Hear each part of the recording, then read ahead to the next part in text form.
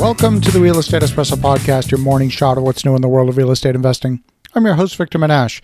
This is the weekend edition where we interview notable people from the world of real estate investing. Today is no exception. We have a great guest. He's a repeat guest on the show. He's none other than Mr. George Ross. George is best known as co-star of the TV show The Apprentice. He worked for Donald Trump for 47 years as his right-hand man, and he taught at the law school at NYU for over 20 years. He's the author of 2 best-selling books on real estate and negotiation. Today's show is an excerpt of a conversation I had with George earlier this week. We're talking about a specific case study on negotiation. Here we go with George Ross on negotiation. So, George, you wrote the book Trump-Style Negotiation, which, if I understand correctly, George, was your course syllabus. The outline was your course syllabus from when you were teaching at NYU. That is correct. And I had given the syllabus to the publisher, and he liked it. And he said, you know, this would make a good book. You got to put in some of the stories that are actual things that happened. And then I think it would be a very good book, and it would sell well. And it did. It did sell very well. It sold out in well over 100,000 copies throughout the world. Oh, fantastic. That's amazing. Which is unusual for a book, you know, of that nature. Especially a business book, exactly. I mean, yes. You sell 10,000, 20,000, but 100,000 is extraordinary. That's fantastic. I'm still getting royalties after all these years. Wow. Fantastic. Well, what I thought we would do tonight is do a little bit of a deep dive, really using the book as an outline for the discussion. We've got a real-life case study, and in some ways you can't make this stuff up. That's true. Just a more normal type of negotiation. It's involving a purchase of a piece of property. It's got a couple of wrinkles to it. Why don't we jump right in, and we'll start with number 1. Let's go. Okay. This is very interesting. This is going to be one of the better sessions we're going to have, because you're dealing with actual case studies, and you're now looking at, say, good, what do we do now? Exactly. How do we solve the problem, which is difficult, with more than one person involved, which happens not too infrequently, unfortunately. So there's a lot to be learned, and especially because these are actual cases. I didn't know it until you sent it to me, and I thought you just dreamt them up, but these are real things. Yes, they are. All right, so let me set it up here. So the case study involves a land assembly. It's 3 parcels. At the heart of the 3-parcel assembly is a restaurant called Silver Spoon. The owner of the building, his name is Ron, and he used to operate Silver Spoon, the restaurant. He eventually, after running it for, 20 years, sold the restaurant to a good friend of his. His name is Paul, and Paul has been operating the restaurant ever since. So now Ron is leasing property to Paul, the restaurant operator. There's a few years remaining on the lease, I think about 3 years remaining on the lease, but Paul has 2 more options on the lease to extend the lease. So he could extend the lease for up to another, 12 to 15 years, something like that. And we would like to purchase the property, demolish the building, and put up a high-rise or mid-rise 10-story building on that site out of the 3-parcel assembly, about 100 condo units, and that property would have a commercial ground floor with the possibility of reopening that same restaurant on the same corner. But of course, during the period of construction, the restaurant would have to disappear for a period of time.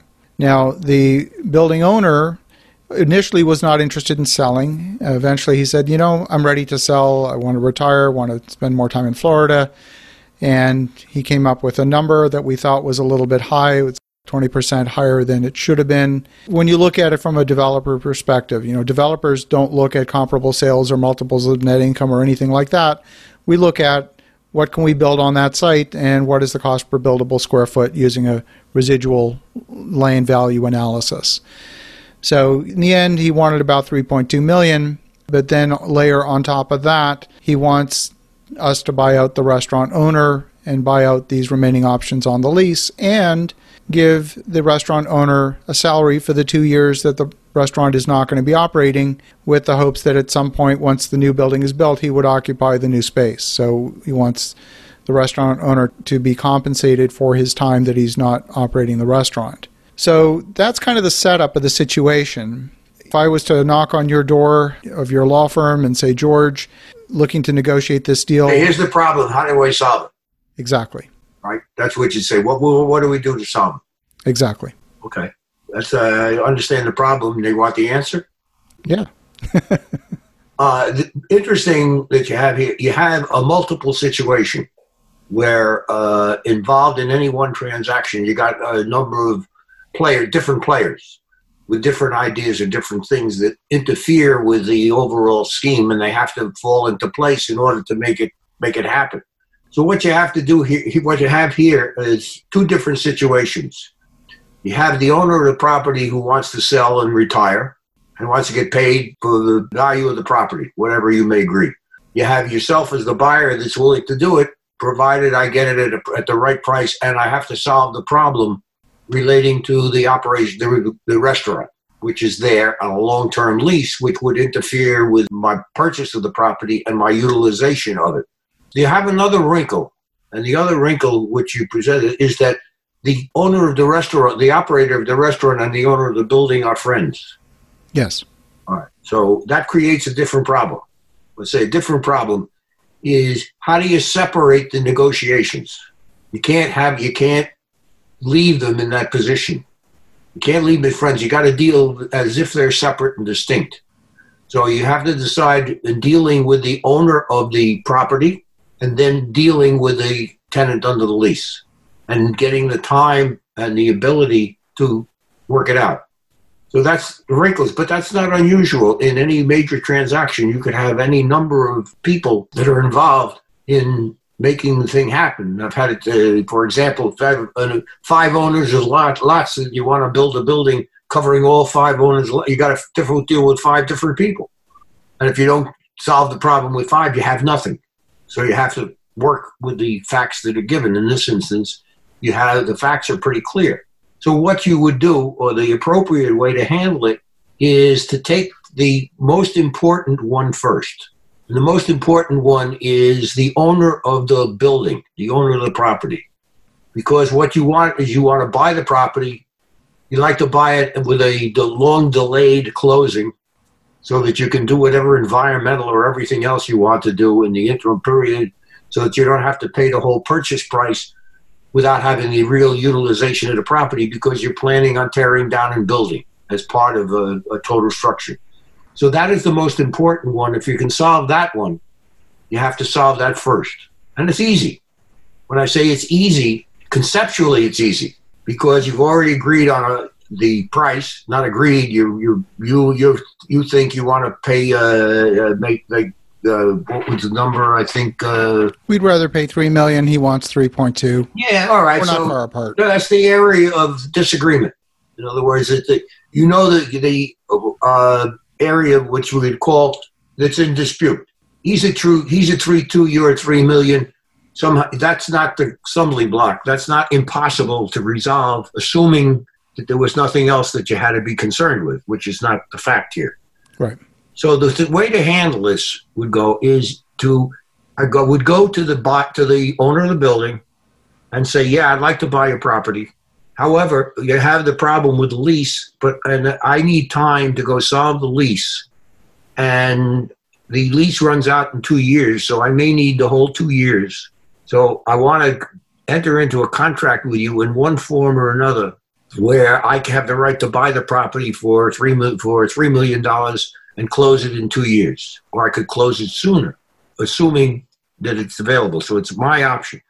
So the key here is to get your leg in the door by getting an option. Give me an option. I'll pay you money for the option. You give me an option to enter into a contract for you to buy it for $3 million or for $3.2 million, whatever we agree upon, and give me 6 months or 3 months an option so that for me to work it out. Now, if I can't work it out, you keep the option money. So the option money could be whatever amount you agree upon. You want to make it as little for the purchaser, and the owner might make it higher, but meanwhile, he's not hurting. It's found money. You know, it's just nothing happens, except if you give him $25,000, $50,000. I don't know what you're going to give him that you could work. And if you don't close in the 6 months, you don't solve the problem in 6 months, then effectively keeps the option, and he owns the property. So that's how we approached it to begin with, and we started at, in fact, you mentioned 50,000. That's actually the number we started with. And he said, look, for guys like you, 50 grand, if you lose 50 grand, it's not going to change your life. I want it to be a large enough number that if you walk away, it hurts. It hurt. Well, no, the only way work away it hurts. Of course, the approach or the defense to that is like, hey, you're getting money that you didn't have. This is found money for you. I'm giving you 50 grand for 6 months. What's better with that? At the end of 6 months, you have 50 grand more than you had before, or you have a deal that we agreed upon. And you have and at that point we'll agree. If now we can build on it or end it up sooner, I'll give you more. So you make it a two-step transaction. I'll give you $50,000 now. If I can solve the problem with the restaurant, I'll give you another $200,000 or whatever the number is. Right. So what have you got to lose, owner? Nothing. That's the sale. What's he going to say? No, it's forget whether or not you can afford it. The answer is, wait a minute, do you want to sell the property or not? If you want to sell the property and retire, you're giving me the property with a problem that you created. You're the one that put this restaurant there, and you gave them options. So if I can't solve the problem which you created, I shouldn't be penalized. So I'm ready to throw $25,000 or $50,000 on the table to give me an opportunity to try to solve the problem. Why doesn't that work for you, owner? And the answer is it does. There's no defense to that. I love that. Other than the fact that he wants to be greedy. Why greedy? I would buy the property today for the price that we're talking about. We could agree on a price, but you can't deliver it without the tenant. And who created the tenant? You did. Who gave him this long-term lease with options? You did. He was a friend. So what you have to do is you separate the friendship aspect, the owner of the building from the owner of the lease. Now, I assume that you could do it because it makes sense for the owner. So we now sign a contract that I get an option to buy the property for the 7 million, whatever the number was, 3.2, and you give me 6 months to either do one of things. If you keep the option money, or we have a firm deal, and I'll give you a larger deposit. So what you've done now is you've made money in 6 months, and you know you have a good deal. So we don't have to renegotiate it. We put all the terms in it. So the terms could be, I want a 2-year closing. I don't want to do it now. And I want to get all the representations that I would get there. You got good title. I want a clean deal, except for the problem we have with the restaurant. You can make a deal with the owner, assuming he wants to retire. And the way you do that is you say, nobody's going to buy this place, buy your building with the crazy lease you put there. Who makes a lease at this point? You give the guy long-term options. Well, moreover, it's a situation where he's the centerpiece of a 3-parcel assembly. Yeah, that's you don't tell him that. Well, he knows that. I mean, I know. It's fine. That's okay. Yeah. He's the centerpiece. So he said, yeah. So he says to you, well, yeah, but if you don't tie up my piece of property, you can't build what you want to build. That's his concern. Is a good point to negotiate because he's important to your building. The counter argument is that we have the piece on either side. The counter argument is yes, that is absolutely true. But meanwhile, you're giving me a defective piece of property, and who created the defect? You did. Right. So now, in order for me to accomplish what I want to accomplish, I have to cure your defect. So let's enter into a contract where I'm going to give you a deposit, which we can negotiate, right, and give me 6 months to solve the problem. So either that time I come up with more money, or we have no deal, and you keep the deposit. How do you lose, owner? You don't. Yeah. That's very good. So you don't. Now phase two. Phase two now is assuming you get through with phase one, because if you don't get through with phase one, you'll never get to phase two. Now you have to talk to the owner of the restaurant. We're dealing now with Paul. Mm-hmm. And you go to Paul and say, look, I want to buy the property. I want to do it, but you have a restaurant and your lease runs out in 2 years. I wouldn't talk options. Your lease runs out in 2 years. I would like to buy it and pay you to get out. So if you last the whole 2 years, I'll pay you for the 2 years. If you get out sooner than the 2 years, then I will pay you for what you would have lost, in assuming you operate the restaurant at a profit. So I want the right to cut your lease off short, and I'll pay you for what you would have lost if you operated. What do you want to do? You don't want to operate the restaurant. Lease runs out. Now, you have to look at the lease, and you wouldn't talk about the terms of the lease. What is the rent going to be? What are the terms of that existing lease? So as part of buying, of getting the option from the owner, you get a copy of the lease. Yes. And you see how good the lease is. Is it a sweetheart lease or is it a tough lease? Also, it could be the fact that the restaurant operation has changed, and what do you want to knock your brains out for this way? If I gave you a couple $100,000 and you didn't have to operate the restaurant, that's found money at this. You don't have to worry about, are you going to get customers? What are you going to do? Everything's changed. Now, the other thing that you could throw in, if he says, well, I really want to stay and I would exercise the options, that's assuming that he's aware that he has the options. He may not know I have the options, may not have looked at the lease. And he may just know, well, yeah, my lease expires in 2 years. And he doesn't say, yeah, but I have options. He may not remember that he has the options. What are the options? Is it a higher rental? I don't know what the terms are. You know, because you get that information from the owner of the property, because you get a copy of the lease. So you know exactly what your exposure is. Now, assume one of two things. He says, okay, give me X dollars and I'm out tomorrow.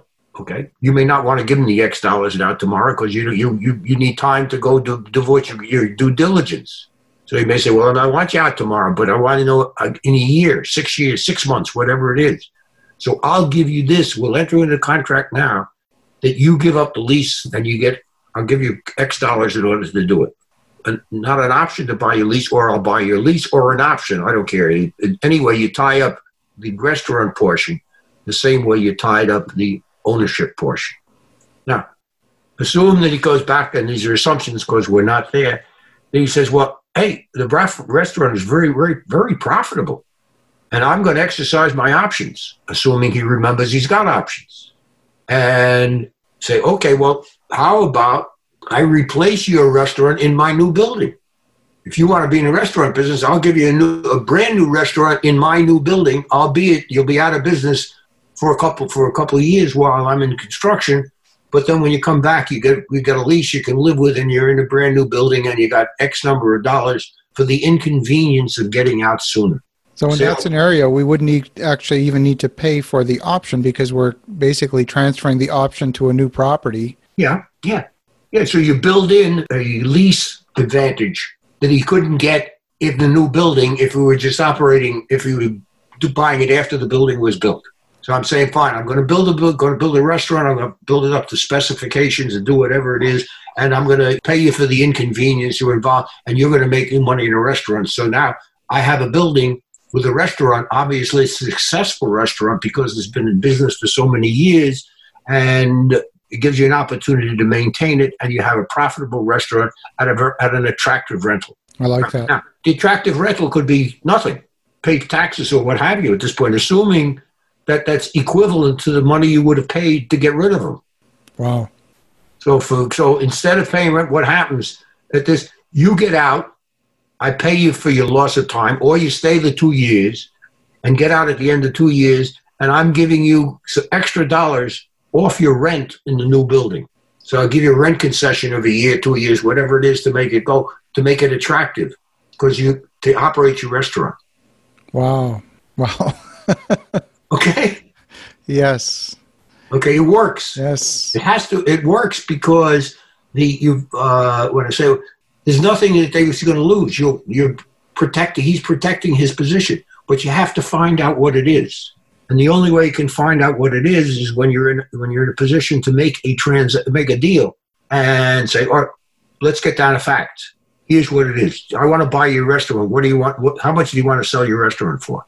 And we need to be doing that direct. As if you don't have anything for the ownership of the deal, for the owner. However, one of the things is the owners know each other. The restaurant guy knows the owner of the building. They were friends.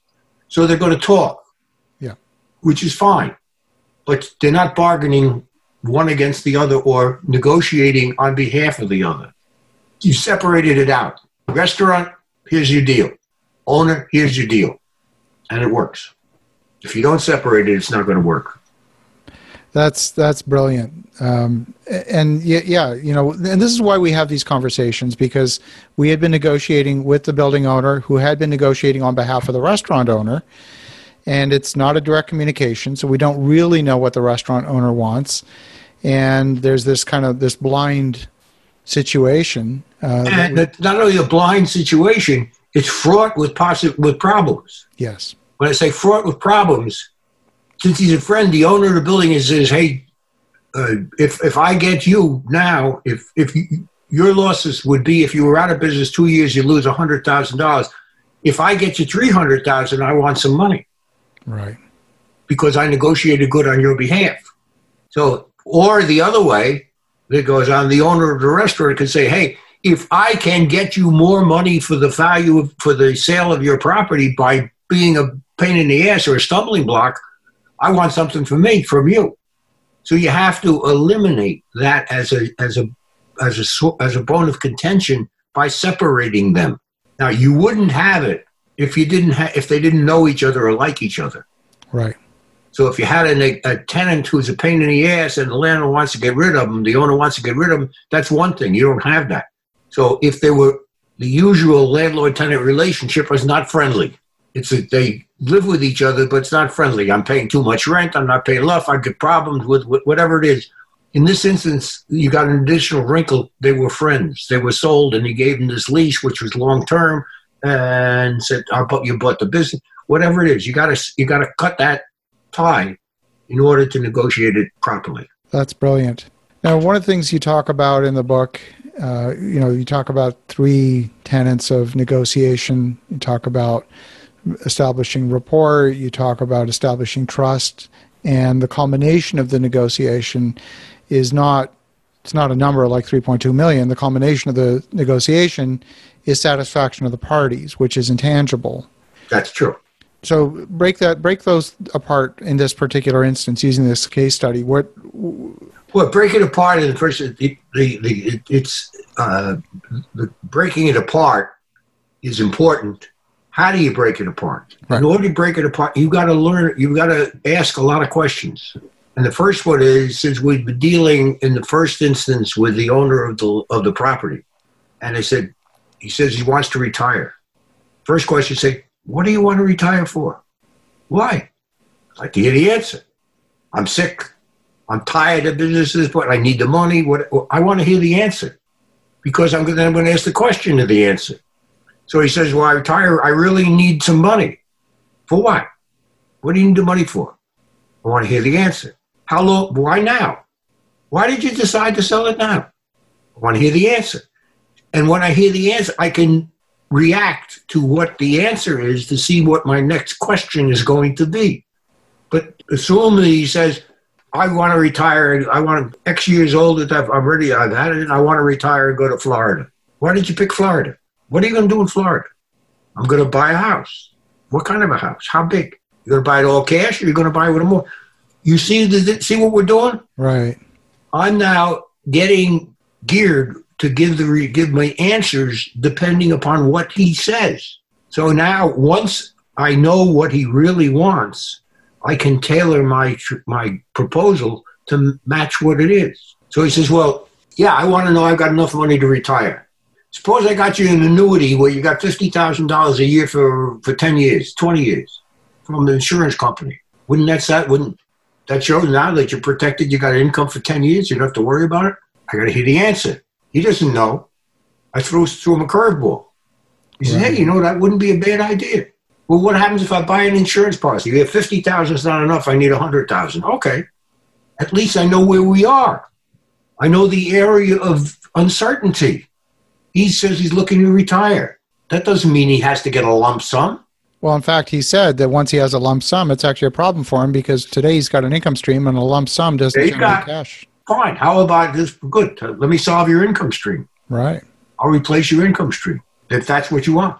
And he already told you that. You got the answer. So he says, yeah, if I get a big lump sum, I don't know where to invest it that I would get my income stream. Hey, I'll solve your problem.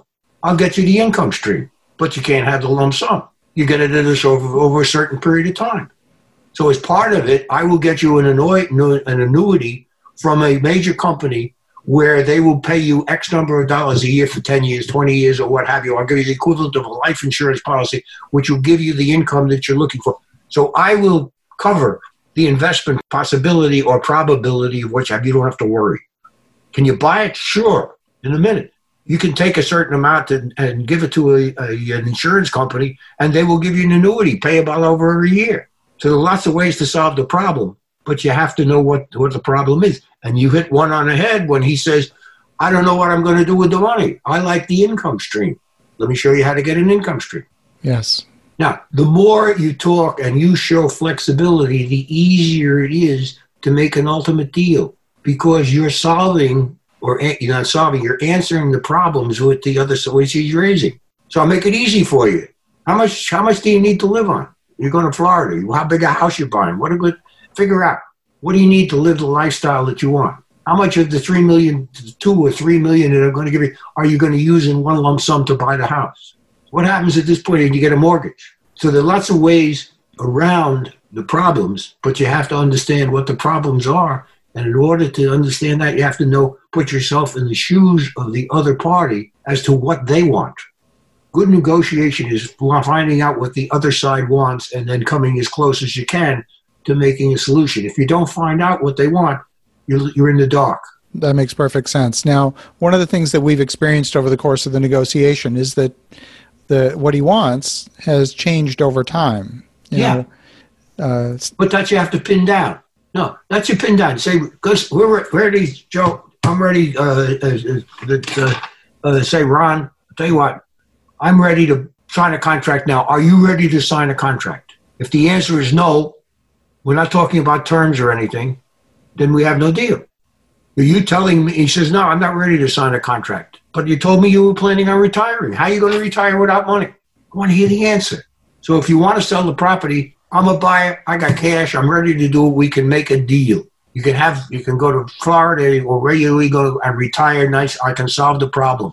But if you want to do it now, now's the time. Circumstances could change. The price may go down and you may not. You work, who knows what's going to happen. I'm taking the risk out of it because we'll sign a firm contract where you get money and you know you have a deal. How can you refute that? Not and still make a deal. What's further to negotiate? You know what I'm saying? Right. I'm negotiating the terms are negotiable, but the concept of the transaction is not. He wants to sell, you want to buy. Okay, how do we do that? We enter into a contract. What's the contract say? There's a price involved, there's a time frame involved, and there is a mutuality of interest where you have to have the trust that he thinks, or whoever it is on the other side trusts you and thinks, yeah, you want to make a fair deal because you've offered to make a fair deal. And he now has to make a decision. Does he really want to retire and sell? He's got to come to the conclusion, yeah. And what do we do? I gave him a gift of $50,000 or whatever the number was for him to make up a mind that I would sell. The worst that happens is you keep the $50,000. The best that happens is you sold the property at a price you can agree to. It's a win-win. One of the things, and you wrote about it in the book, is using unpredictability, in fact, as a technique for maintaining negotiating leverage. And certainly if any of the folks on the line here have watched the news, they would have certainly seen Donald employing that technique liberally at times. Sure. Talk a little bit about that and where that fits. Well, unpredictability is something that is always there, and you can throw it on the table and just say that it's there. So you can now, looking at this piece of property and say, values are going to do one of two things, or three things. They're going to stay where they are, they're going to go down, or they're going to go up. If we make a deal now, we solve that problem. We're ready to do it. We're not subject to fluctuation. So therefore, also your health. Assume now that you had to sell because you had a health factor that came in. All of a sudden it came, what, you're going to get the same price because you're sick? Of course not. Because now if the need becomes dire, you're going to end up with a worse negotiation. Wow. So in addition to that, you're part of a integrated transaction where I got 3 parcels and you're 1. One of my other parcels, I may not be able to make the deals. So that's my risk, not yours. But if you wait too long at that point, it's no deal. I can't sell it, and you're getting a higher price because you're part of a major transaction, and you're getting overpaid. Your property by itself is not worth what I'm paying you. It's only worth it because I can use it as part of a larger transaction. But if the next guy comes and can't use a larger transaction, he's not going to offer you what I've offered you. He's going to come in with less because it has less value. Now, that's not necessarily true, but it sounds good. Understand? You can't deny it. Well, that's right. Well, yeah, because as soon as you consolidate whatever setbacks, front yard, side yard setbacks, rear yard setbacks, they disappear. Yeah. So you get to utilize more. But you're not telling him that. Yeah. That's you. It's just, you're not telling him. He's not a builder at that point. He's an owner of a piece of property. Yeah, it makes it attractive for you to buy it in the overall scheme because you're putting it as part of an assemblage. Right. And it works. I don't have to worry about side lots and whatever. And I can build higher or pretend, whatever it is. It says attractive. If it was a single parcel, it would be attractive the way I'm doing it. It's not a single parcel. It's a 3 parcels transaction. Or it could be 5, whatever it just happens this time that it's 3. So if you find out, by asking the appropriate questions, what the other side wants to do, you can figure out how can I make it happen, meet your needs at least halfway. Or I can't meet them. I can't guarantee this.